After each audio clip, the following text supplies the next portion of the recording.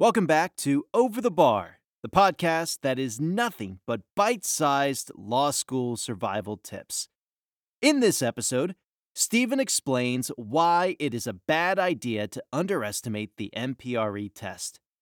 A lot of students assume it's just a 60-question multiple-choice test and end up walking out shaking their heads. Don't let that happen to you.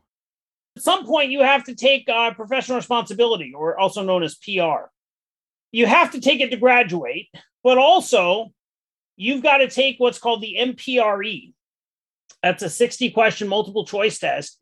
You can't get your license without it. You can graduate law school without it, but you can't get your law license without it. So at some point, you've got to prepare to take that test. So what students tend to do is they'll take PR in the fall of their third semester. And then they'll take the November MPRE, or the March, or in the spring, they'll take like the March MPRE, or in August. So they're held 3 times a year.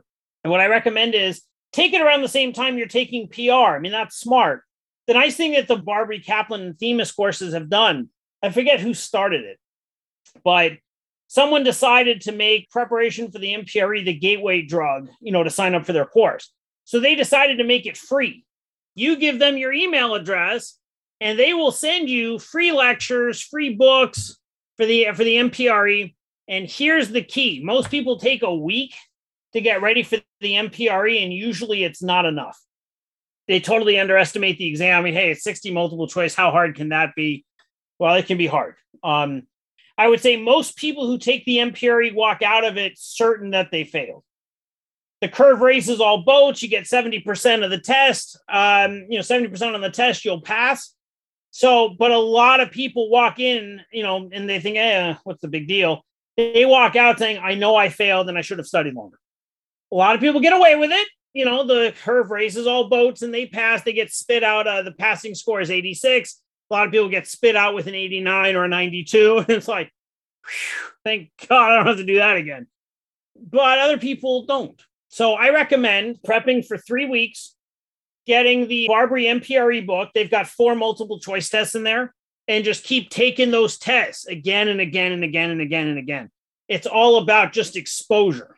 So 3 weeks, take the 4 sets of practice exams as many times as you can, and just don't underestimate the MPRE. Thank you for tuning in to Over the Bar, the podcast that gives you nothing but bite-sized law school survival tips.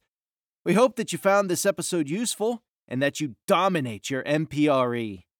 If you want more useful tips throughout law school, make sure to subscribe so you never miss an episode. And if you need more help, head on over to calweaselbartutorial.com, where you can take part in several different online courses to help you pass both the California Bar and the UBE.